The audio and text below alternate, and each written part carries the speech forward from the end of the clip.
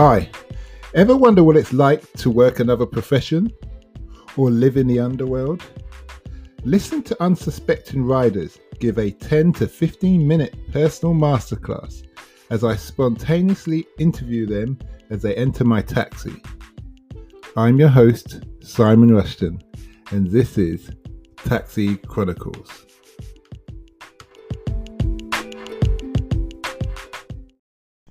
Morning. Yes, we're back with another rider, another episode. Today we have a lovely lady in the car who I've just helped with some box, and she's going to tell us what it's like to be in the music industry and a bit more of what she does in greater detail. So nice to have you here today. Hey. So tell us, first of all, what kind of...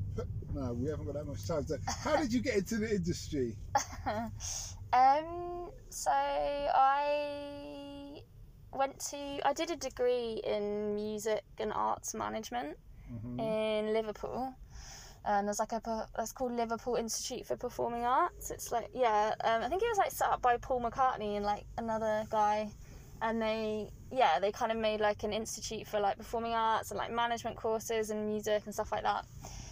So I went to there and then, did that for 3 years and then... Was that a degree? Yeah, it was a degree, yeah. And what did you do before that? A-levels? Yeah, I did A-levels. So I went to a sixth form college in Hampshire, like near where I grew up, and I did A-levels. I did like performance studies, philosophy, English literature and politics A-levels.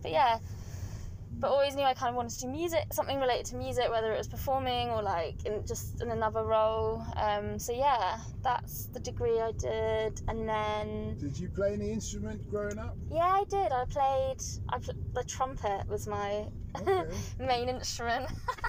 And like a bit of piano, but trumpet was the main one. What age did you get your first trumpet? I played trumpet in my primary school, which was amazing. They had like a teacher that came into the primary school. I don't think that it was like my friend's a music teacher now, and like which is amazing as well. She does teach at school in Dagenham, but like she was saying loads of schools don't necessarily have music lessons anymore, which is just so shit. Like, oh sorry, I don't know if I'm allowed to swear on this. Go on. But so I was really like lucky that I had this trumpet teacher. I think we did like group lessons with trumpet, or I don't know, and I really enjoyed it, so I just kept playing it basically. When you think of it, music is a creative outlet and it's a big economy. Yeah, definitely, but I feel like it's undervalued in our current you know what I mean? I don't think it's underfunded, undervalued. I find it really frustrating and upsetting to see it's not prioritised for kids at school now, and because it's kind of been my whole life has just been doing something related to music basically. What would you say that someone needs to know when they're going into your industry? There's nothing you need to know. I just think it's about having the enthusiasm, but also being okay with rejection. So it might be that, because first of all you sort of might need to just do some work experience, or it might be that I would sometimes have jobs on the side and then do the extra stuff for the music stuff, as an internship and all that kind of stuff. So sometimes it can take a bit of time to kind of get your foot fully in the door, but you just got to kind of I suppose it's about just being resilient and not that's really cliche thing to say, don't give up, but it does pay off, I think, in the end. If you just keep sort of making yourself available or kind of putting yourself out there, and don't take rejection too personally, I think is a good bit of advice. What does the future hold for you? Just carrying on running the label that I'm a part of now, and then I make music as well, so just kind of having a bit of a balance between working with other artists and running the label, but then also being able to write and make my own music and release that. And just for now I think just carrying on with music basically, and I don't know, who knows, maybe in 10 years I want to do something else completely different, but it's been good. It's been something I've been really passionate about, so yeah. What's the type of music that you do?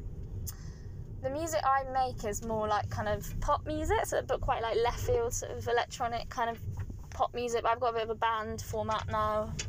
And the music the label that I run, we specialise more in sort of orchestral and like film scores and quite experimental electronic sort of projects, stuff like that. It's quite varied actually, but it's all quite like sort of, I suppose, all quite experimental. Where can people find you?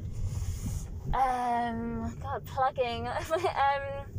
So the label is called SA Recordings, like S for sugar, A for alpha, recordings.com. And my music, you can find me on Spotify. I'm called Zoe, like Zoee. There's another Zoe, but I think my one comes up first, which is good, on Spotify. But you can have on Spotify, they have two people with the same names. Don't they have to have different? Two people. Is this still recording, by the way? It is. Yeah. I'm not sure. Maybe it's. People always ask me that, and I always forget to tell them. Don't worry, it's still recording. I was like, yeah, you can have. Yeah, anyone can. I think nowadays, like, there's lots of duplicates of names, but like, yeah, it's not really an issue. I suppose it's only an issue if both of you are like very high profile, and then you probably have to like go to court or something to like claim the name. I don't know. Yeah, depending on who had it first. Okay. So what would you say that you've learnt that you wish you knew when you started?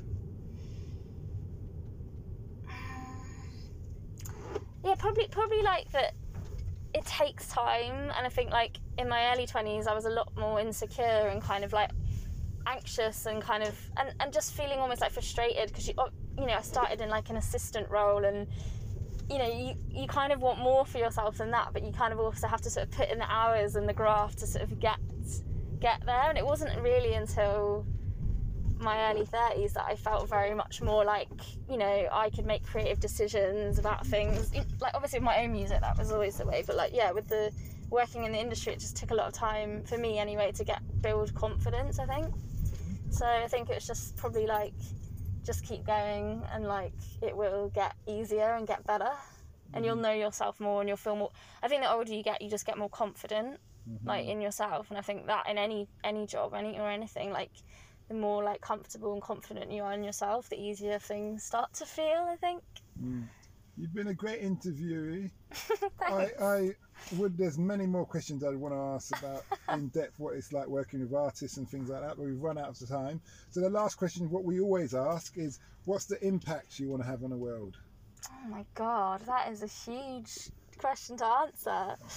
We should all know. Just, I guess, a positive one, like one that's, like giving and empathetic and contributing in a progressive and positive way to try and make things better. It sounds so cheesy, but like, yeah, just that really, hopefully.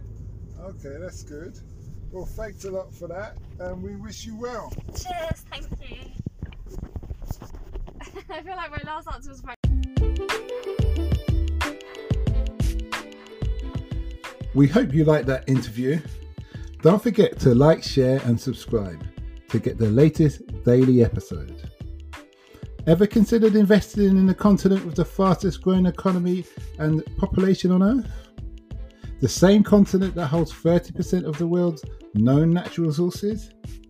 Then listen to our sister podcast, Africa Investor Stories, where you will hear real investors with real stories from around the world share their experience of investing in Africa. We post Monday and Thursday at 10 a.m.